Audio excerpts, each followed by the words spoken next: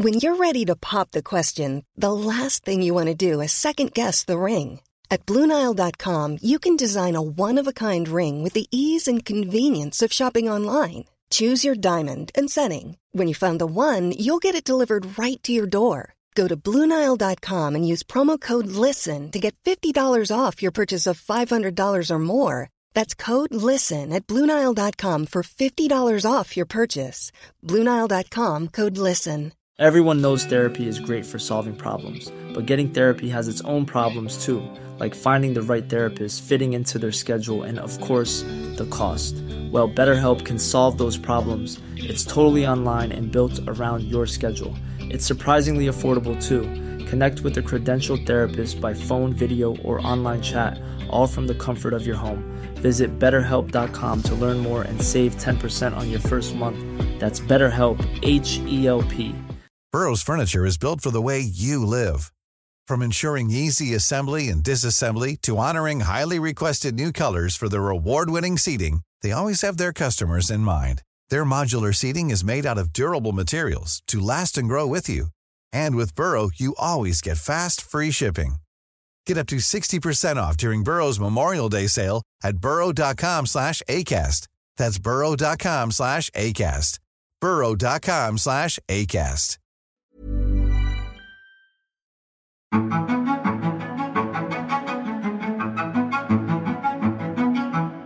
Hello and welcome back to The Play's the Thing here on the Close Reads Podcast Network. I'm David Kern.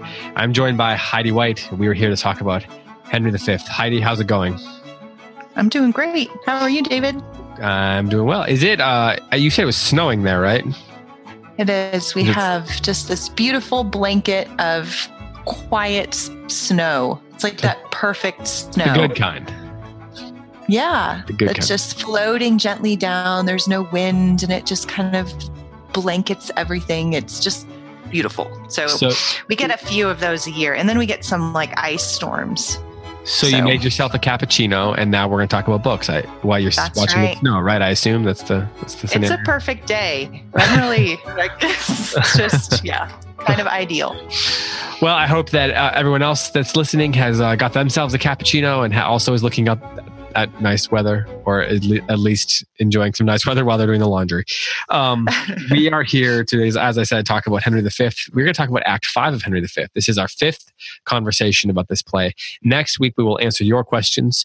So if you're reading along with us, then be sure to post your questions over on the Facebook page or email them to us. You can email me at david@cerseiinstitute.com or the show at closereadspodcast@gmail.com. So there's both those email addresses. You can also post them on the Facebook discussion page if you want to do so. And I will post a thread there where people can post their questions. If you want to do it outside of the thread, though, you can just use hashtag *closereads and we will be able to sort them that way. Today, we're going to be discussing a relatively short scene. So I don't anticipate this, act, I guess, 2 scenes. I don't anticipate this episode going quite as long as some of the other ones have. But before we dive all the way into Shakespeare, I just want to let you know about a new product that we have coming out here at the Cersei Institute, or at least a new level of a product. If you know about the Lost Tools of Writing, then you know that we have the first 2 levels of that, and we are about to release our 3rd level. We're really excited about this, and it will be available to purchase in February. So right now it's January 11th. This is going to air on January 14th, and so in about 2 weeks, 3 weeks, you'll be able to purchase level 3 if you're interested in that. It follows up on the content in level 1 and level 2. Surprise, surprise. But level 1, it talks about the persuasive essay, teaches the persuasive essay. Level 2 dives a little bit deeper on that with the judicial essay, the judicial address. And it turns out the judicial is one of the words that I can't say. It's like entrepreneur. I can't say these. And in level 3, we cover the deliberative address. So it's a deeper level, higher level version of the persuasive essay. And these 3 types of writing are sort of the foundation for all classical rhetoric, and everything else springs out of them, grows out of these three types of writing. So as a writing program, level 3 introduces new schemes and tropes and more tools for writing strong paragraphs, all the different things that you'd expect. But also, we focused a lot on the idea of Lost Tools as a thinking program in level 3. So we spent some time introducing elements of logic to help writers discover hidden assumptions and to evaluate their own arguments, and not just the arguments of other people. So we're pleased to bring you the next step in your student's journey through classical rhetoric, or perhaps your own. We know there's a lot of adults out there who are doing law schools or parts of law schools on their own. So if you are interested in learning more about this, you can head over to lawschoolsofwriting.com, or on Facebook, we have a Law Schools of Writing support group, and you can go there and join that group and get some support and get your questions answered and provide answers to other people if you so desire. But yeah, we've got this new program coming out. We're excited about it. I've been working on it for a couple of years now. Matt Bianco has been spearheading this project, and he did a great job. So we are almost done with it and ready and excited to bring it to you. But speaking of being ready and excited, let's talk about Henry V who wants to get married. So here in Act 5, the battle is over. Some time has passed. The play kind of doesn't really tell us how much time actually passed. I believe historically it was something like 3 years passed between the battle and the treaty that was arranged between the French and the English. Do you know if that's right? That's my memory that I'm going off there. I could have done research before this, but I didn't research that particular fact. That sounds right. It is a significant, I'm not sure exactly how many years, but it is in the multiple years. It's quite a bit of time. So it turns out that when those big treaties at the end of wars, they rarely happen the day after the war, and you're just kind of done. Well, and it wasn't the only battle in the war. It was the demoralizing battle. It was the battle that won the war, but the war continued for a little while after this as well, although pretty much the victory had been won. Kind of like Yorktown in the American independence, right? Like yeah, that that's was exactly the one I was battle. thinking. Yeah. Yeah. And then 5 years later, or 3 years later, they signed an actual treaty, and then we got to move forward. And in a sense, what this scene is sort of setting up is the possibility of that moving forward. Now, we know, as we talked about last week, that historically that didn't really happen because Henry died only 5 years later or something like that. Again, dates, they're hard. But he died. And unimportant when it comes to Shakespeare, but he only sat on the throne for 9 years total. Died when he was 35, I think. It's really one of those great historic what ifs. I remember watching the Branagh version as like a 12-year-old or something. And at the end of it, they kind of allude to the fact that he died. And I remember looking it up in encyclopedia, which you had to do back then because you didn't have Wikipedia and you had dial-up internet. And so it really wasn't, you could just find these things as easily. But so I remember looking it up and thinking, well, that stinks. This is a great character, and then he just like went and died, and that was the end of it. Like this is his whole story here. There's nothing else that it didn't springboard him to some long reign. I mean, it's like Alexander the Great in some ways. And I remember being sort of as a kid realizing it was one of those instances where the real scope of history sort of struck me in a way, and these things, it's sort of a best laid plans thing, right? Like all these people go off to war and all these people die and suffer, and some people are really brave, and you fight a battle and you think something's going to come of it, and then it doesn't really happen. But ostensibly at the end of the play, Henry has this plan for moving forward. Right. And so at the end of this play, how do you think that Shakespeare, knowing the historic record, combined with what he set up for 4 acts, how does he want us to leave this play, do you think? Does he want, in terms of, and I guess the question is, how does he want us to feel about it? But also, what does he want us to know? What's the sense of empathy or pathos? Like all these different factors that come into how you walk away from a work of art. What do you think he's hoping we will take away from it? And I don't necessarily mean what lesson. I'm not saying in the moral. Right. You know what I'm saying. I do know what you're saying. And I think we can look to the epilogue and see some of that.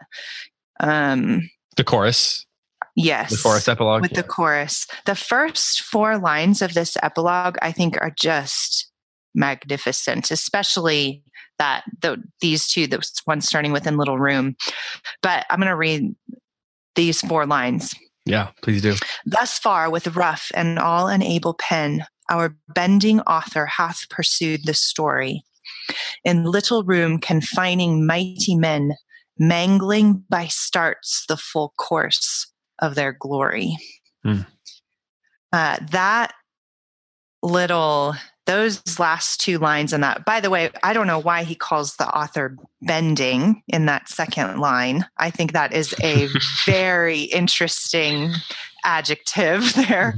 I guess it's a verb, but used as an adjective there. Bending author hath pursued the story.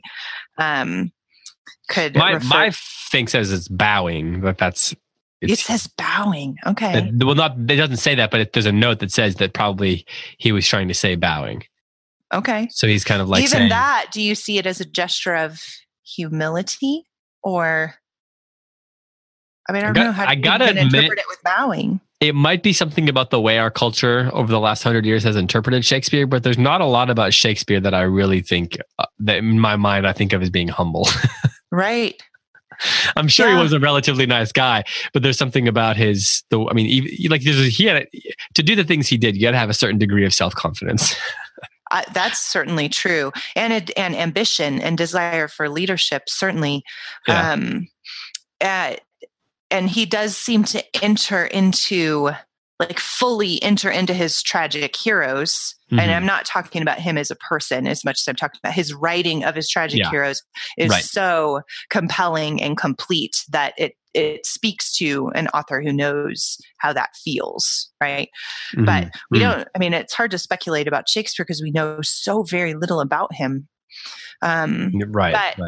But the choruses do tend to apologize for the failure of the theater to live up to the audience expectations or the greatness of the theme of the play. Like that's just common par for the course Shakespeare. I'm really sorry about how much my play is going to disappoint you because either the theater itself is too confined physically in the space or the theme is just too much for the play to capture it, right? So, and that's a convention, certainly, but it also speaks to Shakespeare and how much he speculates on the nature of the theater. So I think that there's some of that going on here. But those two lines that I keep like kind of in awe of, "In little room confining mighty men, mangling by starts the full course of their glory." So if the question is that you asked, which is a great question, what do we leave this play with? I think that is something to mull over.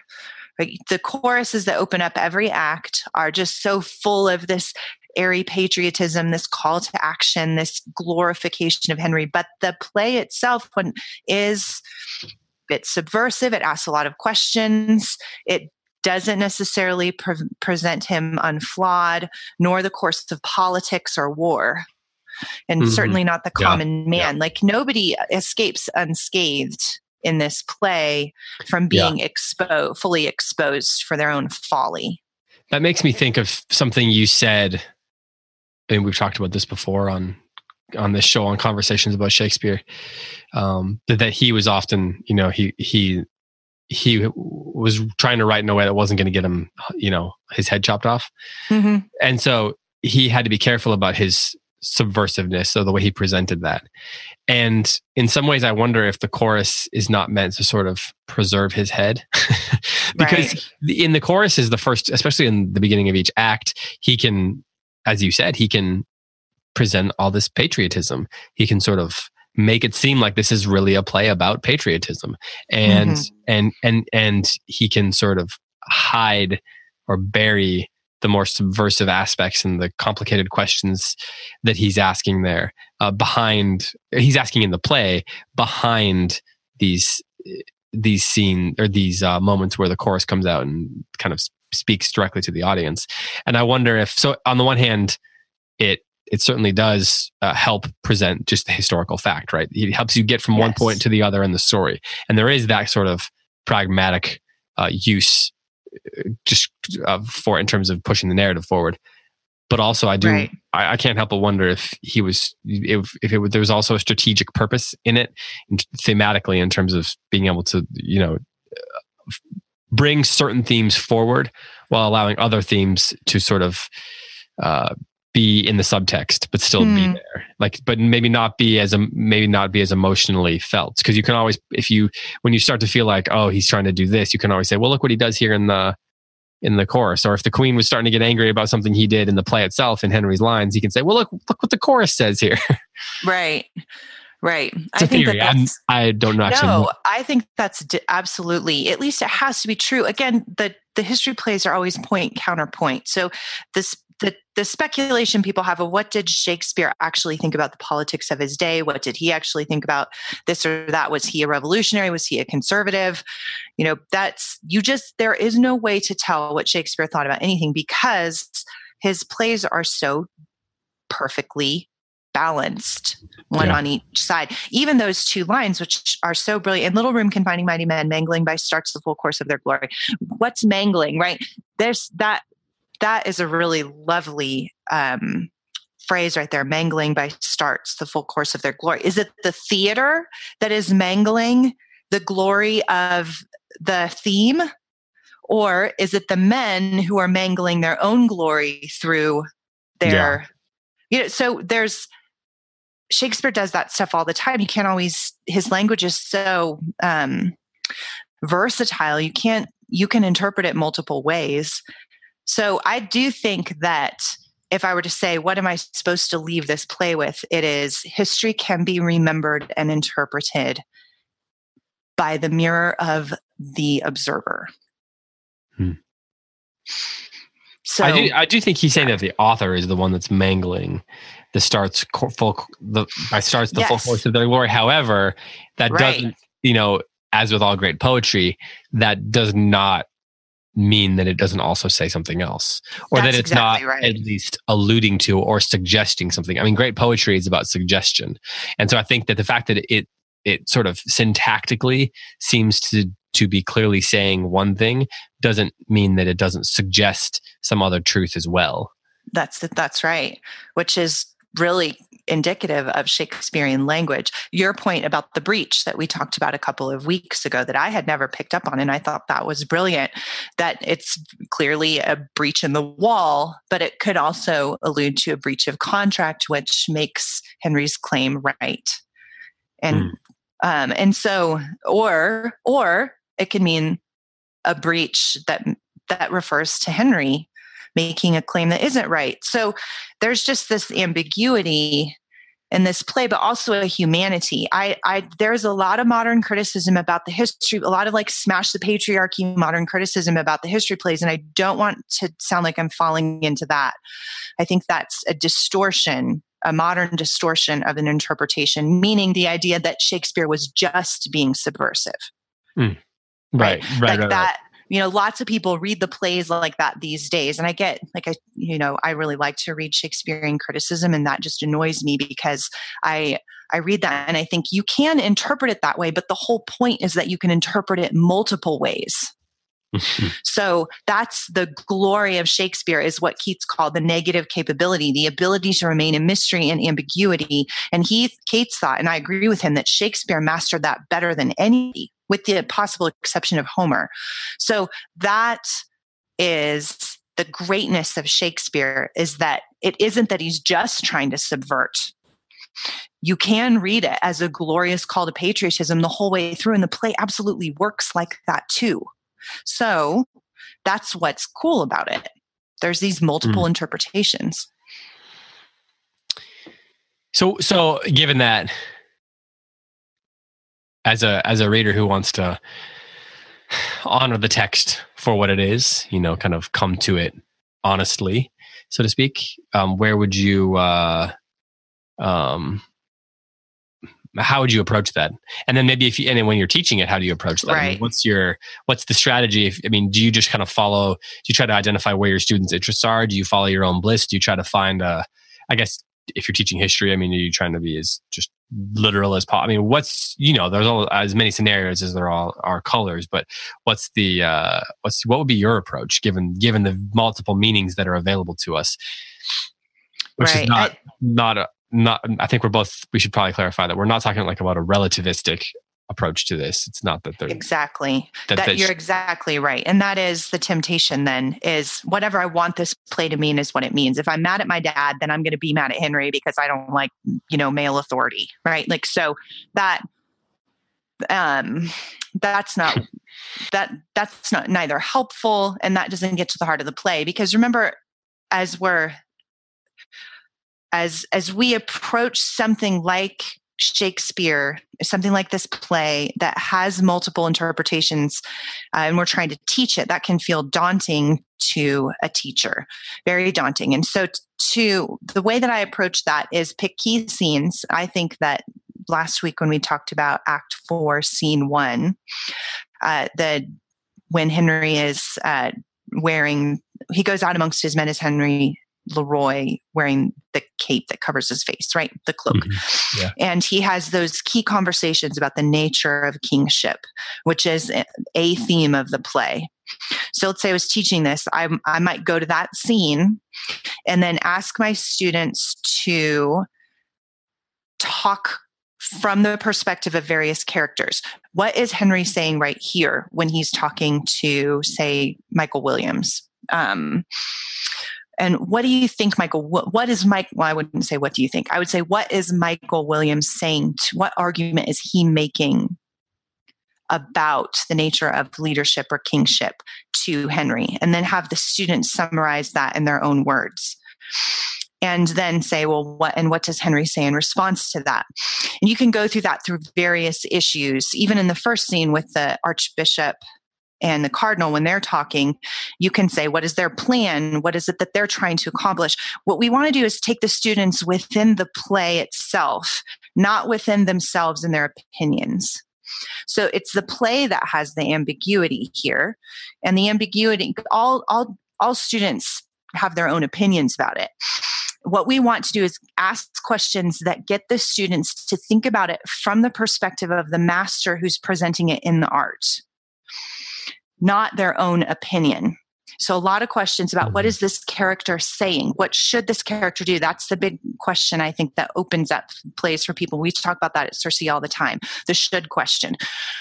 What should Harry do in this situation? What should Pistol do in this situation?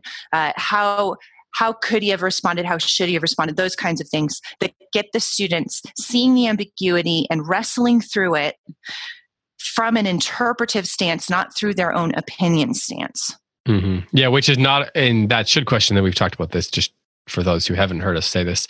It's not about like judging whether the author made the right decision to have a character do something, but from the perspective of the character who is a person, should the character have done what they did? You know, it's not, you're not trying to judge whether the author himself did the right thing. Right. Well, and when students gets off track on this all the time, especially, I have found that it is much harder for, say, secondary school students at younger ages, like the middle school kids. It's a very hard for that particular age to separate the world of the story from their own world. So if you're asking them, what should Harry have done, Prince Henry have done in this situation or whatever, then a lot of times they'll respond with like, some kind of moral that they learned from their parents, and then an example from their own life. Because last week my friend did blah, blah, blah. Mm-hmm. Right. So you get them back into that. Okay. So tell me, I need you to find me a quote in the story that supports what you just said.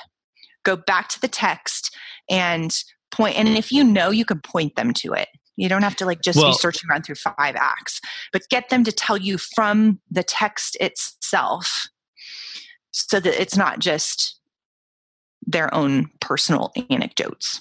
Yeah. And so the one thing I think I might add to that, I don't know if I'm disagreeing with you when I say this. I think I mostly agree. It's fine. I think that the nature of a work of art is that it helps us see ourselves and see who we are. So it shouldn't be surprising that when we ask students difficult questions, or we ask students to think about works of art, that they begin to reflect about their own condition, right? Like their own experiences. They're always going to point us back to things about ourselves that we know, or it's going to help us discover new things about us. It's just the nature of human existence. And so I'm never when I try not to, in my opinion, there's this sense in which we don't need to say, well, no, you're talking about things in the wrong way, because they're talking about things when they begin to say, well, this makes me think about this experience that I had. That's not the wrong answer. It's a human answer. It's just not the complete answer. Right. I agree with that. Where do you think, I think this is the hardest part about teaching literature. David, do you agree with that? When you have these discussions that the hardest part of teaching literature is just getting all the reading done before class. Or podcasts. This is a hard one for me. I walk this line with my students, with my children, that when students are responding to, say, a should question in this story, should Henry have sentenced his betraying friends to death? Right? Mm-hmm. That's a really human question. Not that our kids are ever going to have to put anybody to death, but they're going to be betrayed by their friends and have to choose between justice and mercy, or some kind of conglomerate of the two. So, and I think Henry V speaks to that. Right. So where I think it has to be in the particular discussion itself that the teacher guides that conversation, because sometimes you just have to talk about the play, and sometimes sometimes that is evidence of the play doing its work on their hearts, and if you stop them, you're stopping that work. So here's what I think, like, for example, if that's the scenario that comes up in my personal kids are a little bit too young to be having contemplation about that, I would guess. But if I'm talking to, like, say, a group of 9th or 10th graders or something, and they begin to talk about a similar experience, if you say, what do you think? Should Henry have done this? Should he have been merciful, or should he have pursued justice? And they begin to talk about scenarios in their own life, then maybe at first it's begin to take them sort of away from the central point, and even perhaps out of the play. But if that begins to happen, and they begin to talk about the reasons why they would or would not do something, and they all say, well, I probably would think that it's the right thing to do to be merciful. But then you can turn it back to the play and you can say, well, that may be true for your circumstances, but why then do you think Henry pursued the justice as aggressively as he did? And so then the exercise of comparing the experience that they've been through with what's happening in the book, and help open up the choices that the characters make. So I think that there's a degree to which you can let them enter their own hearts for a while and examine themselves, and then you can turn them back to the play. And I think that comparing your own choices to the choices of a fictional character is a great way to examine your own choices. So I think that there's just a balance that has to be taken here. Like, you probably don't want to do that too long, and you've got to always be ready to turn back to the book. But you're right. You have to be somewhat nimble as a teacher, I think, to do that. Now, I don't know if I'm not saying that their own thoughts should be the thing you rely on, and that your thoughts are the thing that you prioritize. But I think that the sort of internal human responses, and even that students individually and as a group make based on their own experiences, they're certainly of some value, because these are human beings we're talking about. And books are about human beings, even fictional. Even if they're fictional, they're still about people. They're still trying to get at the bottom of what it means to be human. And so if you don't allow that to be something that can enter in their own hearts and be part of their experiences, and be something that allows them to reflect on their experiences, then you're making it abstract, I think. Right. I 100% agree with that. And I mean, that's I don't want to speak for you, but I think this is true. That's how you and I approach literature, right? I read something and it impacts me, and I make choices differently because something has captured my heart from a story, or impacted the way I think about something. That's what I love about literature, is that it's more than just decoding some kind of abstract message, as you pointed out. What's, the archetypal interpretation of Henry V, but it's a story about a human man who wrestled with at very large stakes through these very human questions. And that has direct application to students. But then I also think on the other side, if you, and I know you agree with this too, this is the dilemma of teaching the great books, right? Is that on the other side, if you don't let this, if you don't approach it also from a literary sense, then you end up with just people saying, well, I just think it's wrong to be ambitious, and I don't think war is right. So I just reject this entire play outright because I don't believe in war. Mm-hmm. Mm-hmm. Right. So that's... I assume you're not judging people who are not in favor of war. You're just in favor. No, I'm using it as an example. Right. I'm just clarifying for our listenership. Heidi's a real warmonger. I love war so much. But so anyway, that historical perspective matters, right? And so otherwise then you get just the people that I kind of spoke about negatively earlier who say, well, because of Smash the Patriarchy, I just hate this play. I have nothing to learn from it, and it was all just subversive. And there's this idea of putting our own moral judgments then above the great books. There's a risk to that. That's more than just about decoding the work as a literary piece, right? So right. So I'm trying to think about how to say this, because we're talking about, there's some, obviously there's like nuances to what we're talking about here. Right. So I think that very rarely, even if you are someone who loves sort of to think about things like on a highly literary level, I don't mean just like a literary level, but I mean like on a highly literary level, like if that's the only thing you really value, the books that you still fall in love with, you still fall in love with them because of some sort of like, there's something emotional, there's something inexplicable, there's something on a guttural heart level sort of thing that gets them into your blood, and you keep going back to them for that reason. Even if you love the sort of literary elements of it, that's just sort of like feeding the gut level, in my opinion. And I mean gut level very loosely for the sake of conversation. Right. And so I think that if we are not, as teachers, if we're not, or even as thinking about books for ourselves, if we're not aware of that fact, and we're not aware of the fact that that's what happens with our students, then not only do we run the risk of making things overly abstract for them, as I suggested, we also are not helping them identify why they love the things they love. And we're not actually helping them learn to shape their own affections, right. Help them identify, that's why I think that there's a certain sense in which we should allow them to talk about the things that they have affection for, to identify why, not without the book itself, not without the literary elements. Those things should always be close at hand, especially for us as the teacher. We should always be able to turn them back towards that and ask them to identify, to think about why they feel a certain way. This is, maybe this sounds a little bit, sappy or something, but I think that what we need to, if we're not helping them identify and see the things that they love, then we're not going to be able to help them learn to have discernment or shape those loves. Right. So right. To disconnect them, their own human element from the book. Right. It disembodies the experience of reading and makes it academic.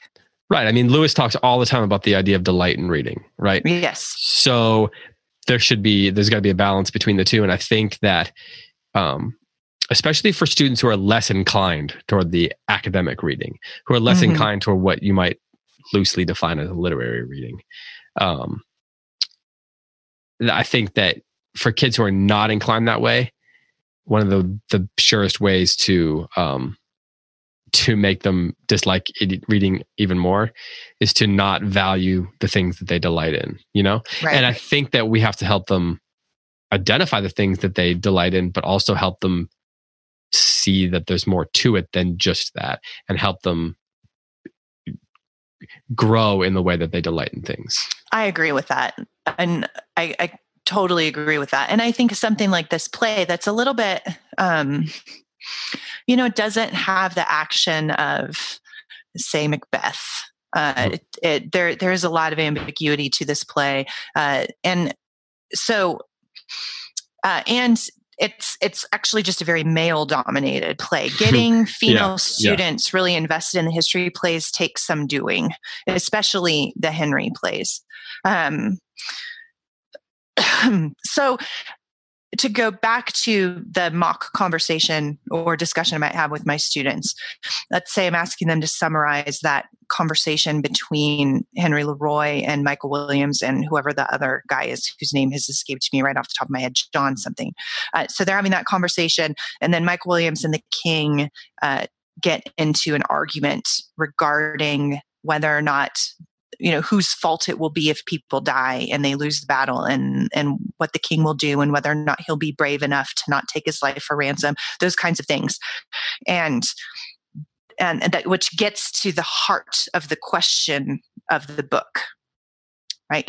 So, I might ask my students or pick a student, hey, can you summarize Michael Williams' point here? What is he saying in this little paragraph? Why do you think Shakespeare put this in prose instead of poetry? Delve into those things and ask leading questions if they're getting, if they're off base or just totally out there. Ask some questions, kind of get them back in the Socratic style. And then ask them something like this. Do you think he made his argument? Mm-hmm. Do you think he should have convinced the king, now tell me how Henry is responding. And then they're summarizing that. What do you think? Do you think Henry made his case?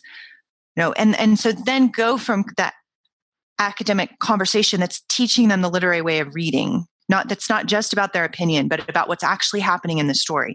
And then take it from there and move it outwards into more, does he make his case? How should he have responded right here? And that gets them more into what you're talking about, examining their own soul, connecting their own opinions with the book, allowing the book to inform what they think and how they're speaking about it. And take that conversation from that perspective. That then is kind of a crossover between the personal and the more academic. And I think that's effective in a teaching environment in which students are having a hard time separating, or only want to answer with, well, my dad told me, Right. Well, and actually, I think one of the things I want to emphasize is that we would I guess I just want to say, I'm far more you can turn to they can turn to what their dad thinks, and that's perfectly fine to some degree, but also you want to help them sort of pursue their own thinking, of course. And their dad would probably say the same thing. So you want them to think for themselves, and part of thinking for yourself is identifying where's my starting sort of initial response to it.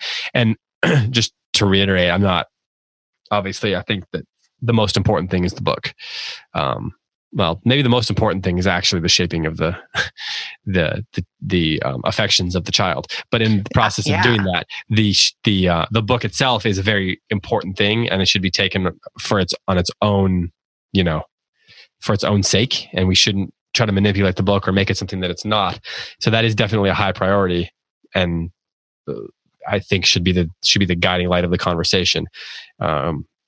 The tutor, if you will, more than the teacher should even. So I think for the most part, we agree. It's just sort of right. I think so too. I just think we're emphasizing the two different. If it's a continuum, right? You're emphasizing one side, I'm emphasizing this other side, and then we're saying, well, how do you do both? How do you train a child's soul, a student's soul, to make the connections between the academic discipline and their own wisdom and virtue? And that's what a classical education does. That's the entire goal, whether it's Henry V or, whether it's Tolkien, right? That's the only thing that pedagogy does, is let's connect the great ideas to the soul. And of course, a conversation's boring if you both stay on the same side of the continuum. So we could just sit here and be like, yeah, I agree. Yeah. Right. Or we could all be Jimmy Fallon for an hour if you want. All right, before we go here, let's talk a little bit about Kate. And I want to the play. Yeah. Well, what do you think? I was thinking a lot when I was reading it this time about how genuine you read Henry to be here. Particularly, in his expressions of affection for for Kate. Right. How do you read Henry as a woman?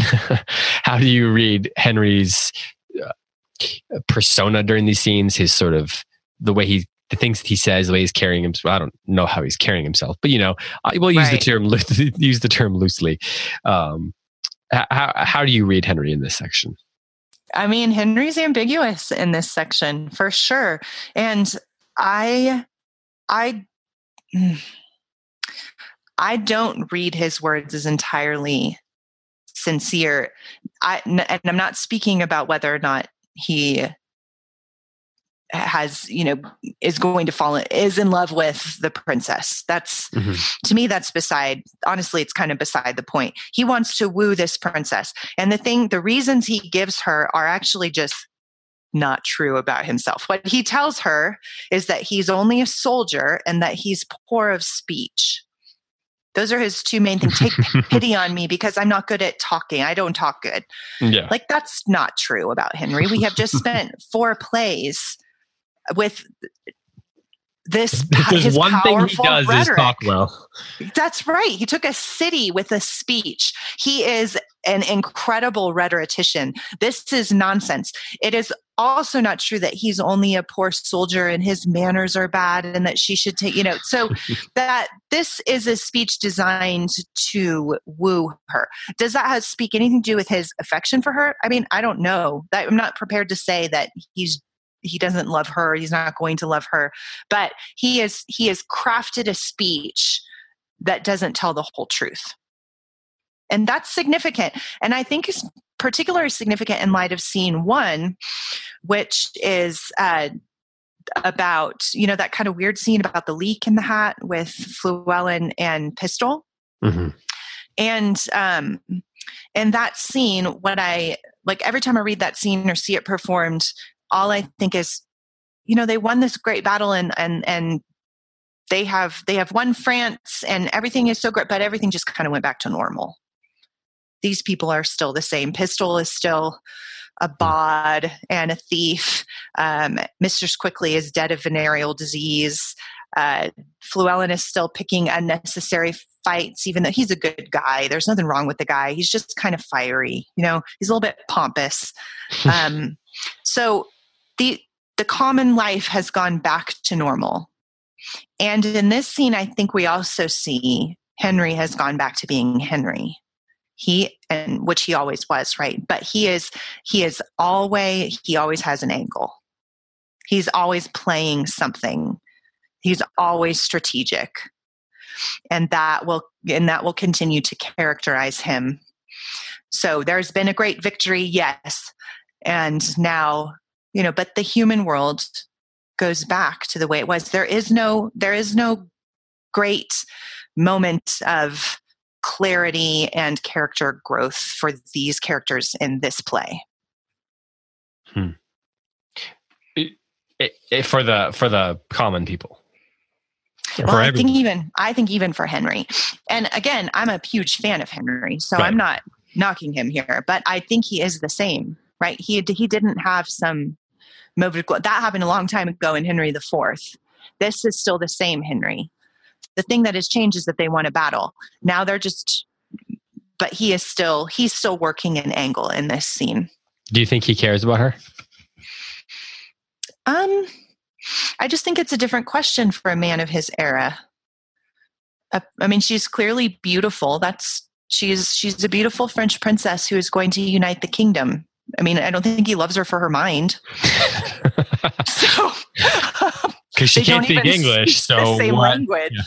So, but I don't think that necessarily means he doesn't have an affection for her that will build a lifelong happiness, according to the social. Except then he went and died of dysentery. So, yes, that is true. So I think one of the things I love about the emphasis on the sort of lost in translation factor going on here, is it introduces a great deal of humor, I think, which is necessary for a history play. Even much earlier when she's trying to have a discussion about the war with her maid or whatever her person is. That's pretty funny as well. It's great. And Emma Thompson plays that really well in the Henry movies, in the Henry movie with Kenneth Branagh. But it also, I think, makes her, for Henry, it makes their potential relationship, especially in this scene, be much more, I don't want to say of a conflict, but it's sort of, there's a wall there, right? Mm-hmm. It can't allow them to be too close because of that. Like the sense of intimacy is going to be work to make it work, so to speak. Right. And I think in some ways it reveals the degree to which she is sort of a symbol. You said she's the beautiful princess who's going to unite the kingdom, and that's what he. Yes. I think that in a sense he genuinely does love her because she mm-hmm. is that symbol. Exactly. It's not because she is Kate, Princess Kate, the person, right? Mm-hmm. It's because of what she represents, and he loves what she represents. I think that is genuine in him. Right. And I think that that is consistent, as you said, with who he is and the things that he has valued throughout this play. It's the same things that he values in the Agincourt speech, and the Once More into the Breach speech, and into the speech in Act 1, Scene 2 or 1 or whatever it is.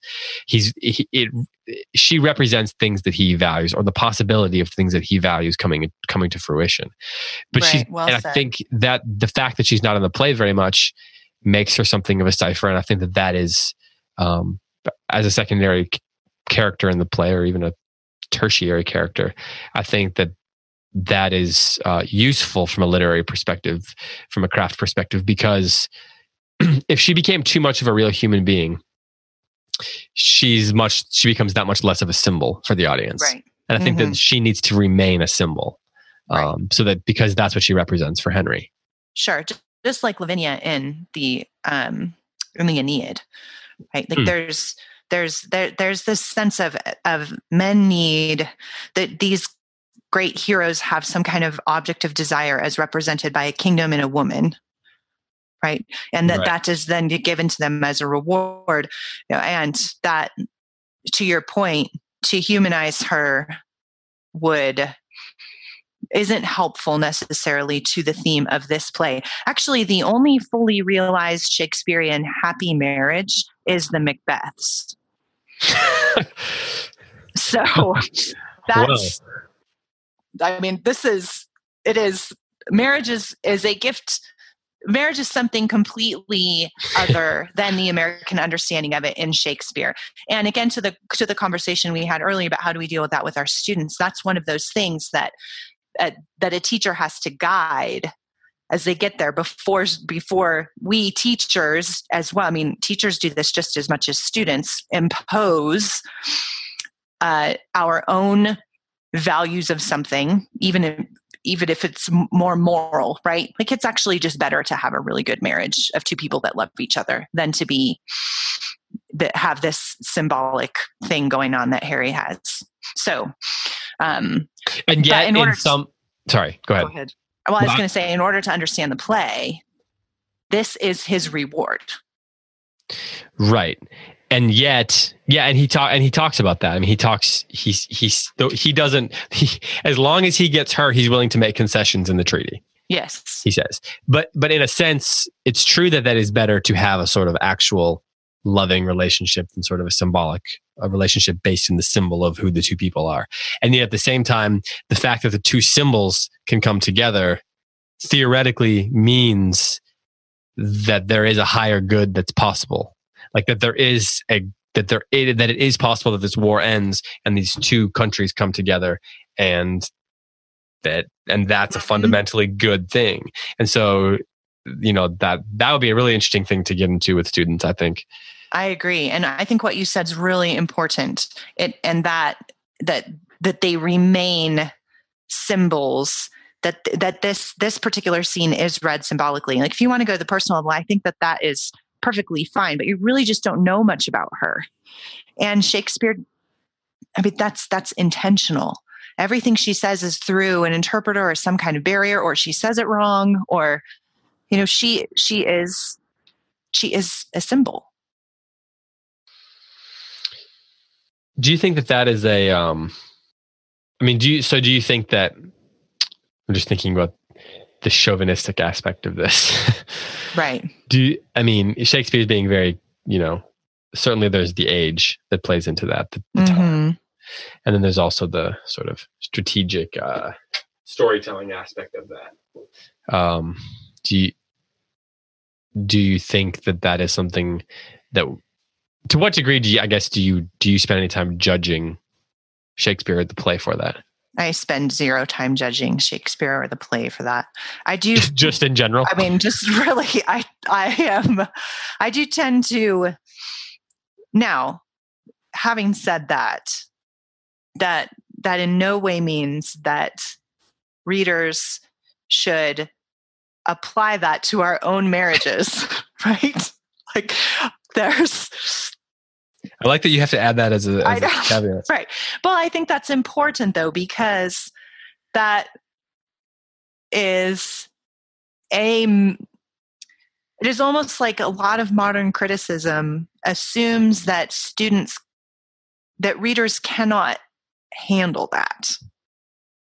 Right? That because Shakespeare in the history plays or the epics, the classical epics kind of treat women like these bounty, these prizes given to men, yes. Briseis in the Iliad, Lavinia in the Aeneid, this idea of a woman as a reward for a man's heroic prowess is,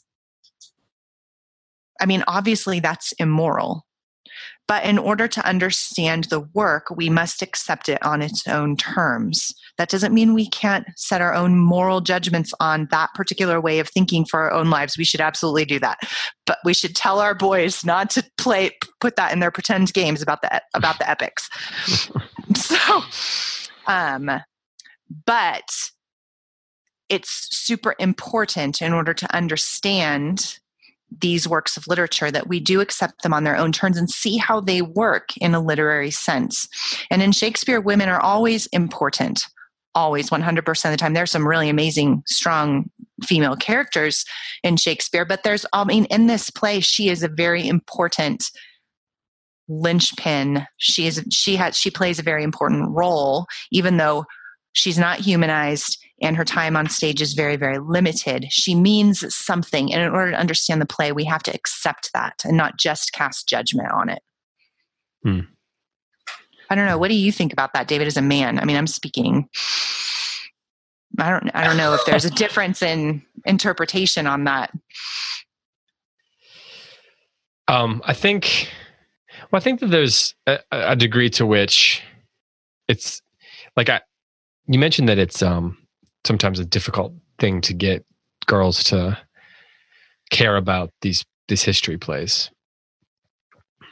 And I think that is something that is actually probably worth discussing in a classroom setting. And I think as a man who's reading stories like that, there needs to be I try to think about that. I try to be aware of that and I try to have empathy for these characters, because even though they're symbols in the play, they're still people, Right. And I think that we ought to try to be empathetic readers. And I think that there's you can get a lot of subtext by being an empathetic reader. You can grasp, you can get a lot out of, I don't know. I don't like to talk about books quite that way, but there's a lot available to us when we look at the implications, right?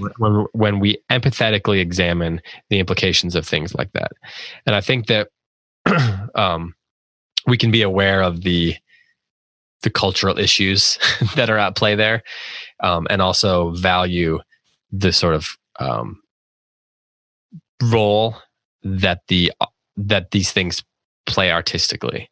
I think you can do both of those things at the same time. And then I think you can also be an empathetic reader and allow the empathy with which you read it to open up a lot of things to you. I think that especially with someone as great as Shakespeare, you can identify that she's a symbol, and you can also think about what that would mean for her, and you can contemplate what that means within the context of her lines. Or you can read you can think about what Henry's lines might sound like to her, particularly in a play where we're not given that, we're in a novel, the way she responds might be, we might get what her face looks like. We might get what her voice sounds like, In a play, we're not given all that. And so it's up to us, it's up to the performers. And if we're not watching a performance, it's up to us to interpret that. And there are a number of ways you could interpret that. And I think that thinking through the various different ways that you might want to interpret that is a useful exercise. I think that's why I like to perform with my students. I think that they should get up and they should read it together, and you should see, do the characters, do these kids seem to be empathizing with characters in the same way? Because if they're actually reading and they get up and they perform something, the degree to which they empathize or don't empathize with the student is the first thing that's going to come out. With the character is the first thing that's going to come out. And so I think that there's a lot of value in that. But I think that recognizing the problems, I don't think there's anything wrong with recognizing the problems with a culture that with Shakespeare's cultural age. I don't think there's anything wrong with that. And I think you should also be able to do that. You should also be able to recognize, as I said, the artistic effect that those things make. Without, you can judge it and then also not judge it at the same time, I guess is what I'm saying. You can you can judge it and identify what it's doing at the same time, and it's not going to hurt anything. I mean, you may have to know your students to know which one to emphasize at any given time, but, teach them to read empathetically. Right. I think that's a great point, what you're making. And I heartily agree with that it's a worthy discussion kind of once it's been established what a medieval marriage was. And then how does that, and then again, a should question. I do think, so here's the thing. I think if you read empathetically and if you ask things like the should questions, those things that you like, that idea of what a medieval marriage would have been, what that would have looked like in that age will come up more naturally. I don't necessarily think the inverse happens. I don't think if you necessarily come to it and you start saying, well, you give a lecture on what a medieval marriage would look like, I don't think if you do that first, they're necessarily going to become empathetic readers in the same way. Right. I could be convinced of that. Otherwise, I think Josh Gibbs may argue with me on that. I'm not sure. But I mean, there's obviously a place for lecture when teaching literature, and there's a place for specialized knowledge. But I think that teaching them to be empathetic readers more often opens up their minds and makes the soil of their minds more fertile when you plant those things in them. I think it allows them to sort of coalesce into something more meaningful that's going to stick with them longer than the other way around. Yeah, I think that's another tool this is to your point, to elaborate on that and make it to embody that empathetic reading, is that I do this with my students a lot. I'll have them read a scene multiple times, saying, what if you play Princess Catherine? I've never done this with this scene, but I've done this with other scenes in Shakespeare. What if you played Princess Catherine as scared? Read the line again and read her as scared. Read the line again and read her as resistant. Read the line again and read her as excited about this handsome hero. Read that, so to your point about, empathetic reading, I think Shakespeare is wide open for that because it's performed art, right? You can embody it in so many different ways, which puts the students inside the body of that character. One thing that does is it forces them, as if you're saying, okay, now read it as scared, and as they're reading it, it forces them to make an interpretation of the play, like you said. But if that interpretation is not there, then the play is going to tell them that, because the line is not going to be able to be read that way. Right. And so the play itself is going to dictate the terms of your interpretation. You at least that on the level that they're going to be doing it. Especially when you're just talking about individual scenes. I mean, you can rewrite the play if you're like redoing the whole play and you're Kenneth Branagh. I mean, you can force certain interpretations on it, but the lines themselves are often going to dictate the degree to which you can interpret something according to your own first impressions. And I think that one thing you could do is you could start in a scene like that, and you could ask the girls, well, what do you think you'd be most likely to feel in this way? Right. And read her in that way. And then read it differently. Yeah, you could collect all the different things, the different responses that these kids say.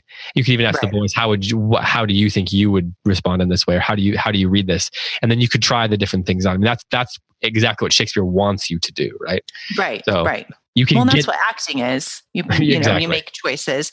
But even if you leave this play then saying, which no modern reader is going to do. Well, I don't think a lot of that's too definitive of a statement, but not a lot of modern readers, unless they have been very distorted in their souls, are going to go away saying, well, that's how marriage should be.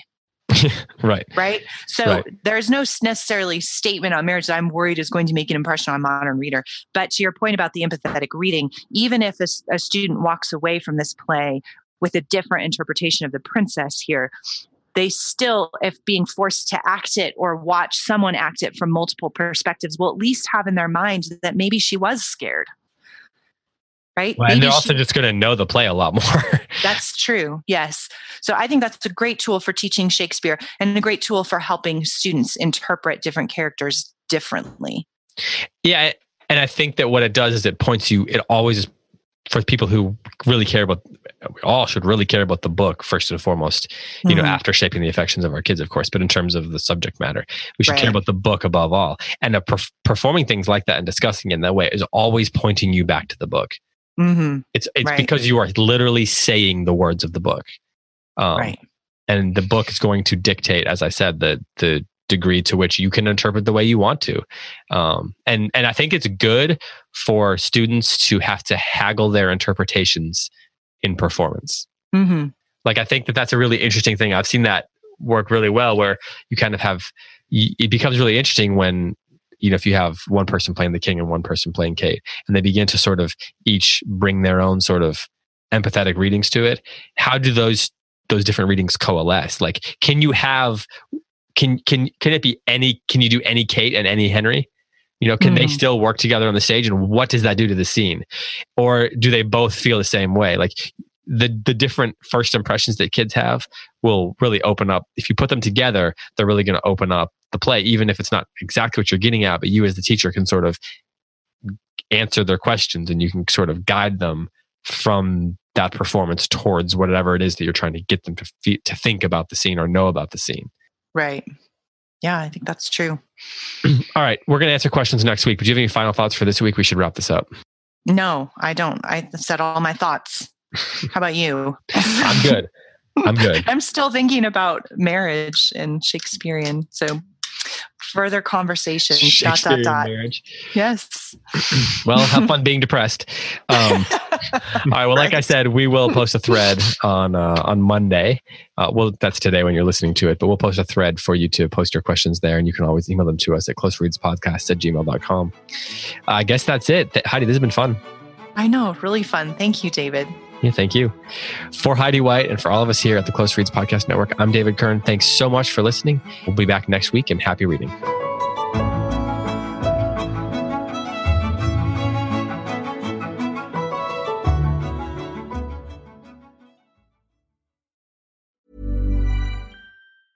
Planning for your next trip?